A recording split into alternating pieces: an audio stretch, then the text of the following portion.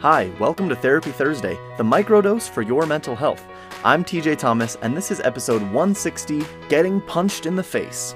Okay, so if you've been around the therapy, mental health, or my work in particular worlds for any period of time, you've probably come across some version of the model which helps us to understand that situations or circumstances in life are actually neutral, and then we can step through the rest of the model. I use the SOFAR acronym to describe situations, opinions, feelings, actions, and results as a really concise way of understanding the way we move through the world. But one of the first challenges that people come against when they're learning this model is understanding and accepting that situations truly are neutral. There are some situations or circumstances that it feels too hard for us to accept that they are neutral, that they must be objectively good or objectively bad. There are terrible, awful tragedies that happen to people in their life, or there are amazing, awesome blessings that happen that we have a hard time accepting as neutral. So today I want to use one example for this to kind of talk about how we know that the situation is neutral and that it is our opinions which create our feelings about the situation. And that example is getting punched in the face. So wherever you are listening to this podcast, I'd like you to just imagine for a minute that you have just gotten punched in the face. Okay? What are you feeling about getting punched in the face? I'm imagining that you're probably feeling some version of anger, some version of hostility, some version of maybe betrayal or confusion, probably some feelings of defensiveness or that there was an injustice. Now, if I ask you to try to examine what are the thoughts that led you to those feelings? Why are you feeling confused, angry, defensive? The thoughts are probably something like, well, who is it that punched me in the face? I didn't deserve this. I need to defend myself. This was unfair. I didn't do anything wrong. Those are the thoughts that are leading you to feel those kind of things. Although in a real life situation of getting punched in the face, those thoughts would be very quick, and it might feel like the anger, defensiveness, hostility, etc. is automatic. It's not. Those thoughts happened in between the event and the feelings. So the situation of getting punched in the face and feeling the pain, the physical sensations of the pain receptors in your face, in the nerves, sending the signal to your brain that you are hurting, that's actually not what's causing the anger. And the way that we know this is because if I add one little caveat to the situation, your feelings change. Now imagine that you got punched in the face as a boxer fighting in the ring. The feelings suddenly change drastically. The pain hasn't gone away. In fact, I would argue that you're in more pain if you get punched by a professional in the ring than if you just got punched by some random person on the street who doesn't know what they're doing. So the pain is actually probably more intense. But now, instead of feeling the anger or hostility or confusion, you're probably now feeling something else, right? Now you're feeling motivated, or maybe you're feeling a little bit sheepish that you allowed yourself to get punched.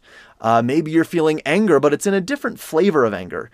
And so what are the thoughts that led to these emotions and feelings? The opinions and thoughts were probably something like, well, this is what I signed up for. Okay, this is the job that I have. I'm in the ring. Ooh, I should have kept my hands up. I should have defended more. I should have dodged. Or maybe it's some sort of respect. Like, wow, this fighter is really talented. I'm upset that I got punched, but I have to admire their athleticism and their skill. So all we did is give one tiny little change of understanding to the situation. We didn't take away the fact that you got punched in the face. Your thoughts changed drastically, which changed your feelings drastically. Now, some people, when I use this example, will argue, well, then the situation is different. And so the situation still did cause the change in the feelings and opinions. So let's rewind to you're not a boxer in the ring and you just got punched in the face randomly on the street. But what if you didn't know the full situation? What if the full situation was actually that this person didn't mean to punch you in the face, that it was some crazy accident, that they were pushed and they got pushed into you, which caused them to punch you in the face? You don't know that. All you know is what you are experiencing. So in fact, the situation still is not the thing that caused you to be angry. Because I would imagine if you knew that it was an accident, again, your thoughts would be different. Your thoughts would be, okay, it was an accident, it wasn't their fault, yeah, this hurts, but I'm not super angry, I'm just frustrated, or I'm a little upset, but I'm not feeling defensive, I'm not feeling hostile. But the fact is, if that was the situation, that you got punched in the face by accident, but you didn't know you got punched in the face by accident, the situation, the facts of the circumstance have not changed, but your thoughts and feelings have changed depending on what you're making the situation mean based on your thoughts and opinions. This is why when I use the SOFAR model with people, it's so powerful. It can be so impactful in helping people to reframe and re-understand their circumstances of their life. Not to say that we just write everything off and say, oh, well, it's just the circumstance and it doesn't matter because it's all neutral. No.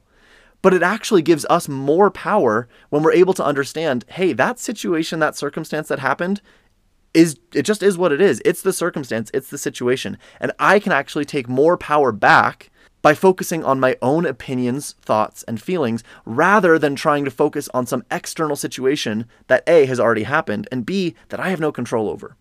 So I hope this little example of how getting punched in the face is actually proof that situations are still neutral, and it is our thoughts and opinions about something that determine our feelings about whether, for us, we deem it as a positive or a negative thing that's happened in our lives. I know there's a million more examples that people will use and will come up with and say, well, what about this? This is a positive or this is a negative. Well, you can't say that this is just neutral.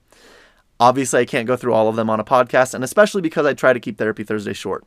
But if you are feeling stuck in your life, if you are feeling like there are some situations that you just cannot move past or that are taking control over you and you want to get some help with it, sign up for a free 15-minute consultation call with me. I'd be happy to talk with you for a minute about what's going on for you and how therapy and the SOFAR model can really help you to figure out what's going on there.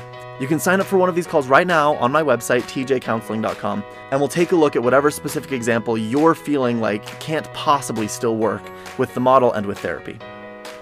That's our Therapy Thursday for today. Thanks so much for joining us, and with that, I will see you next week. Take care.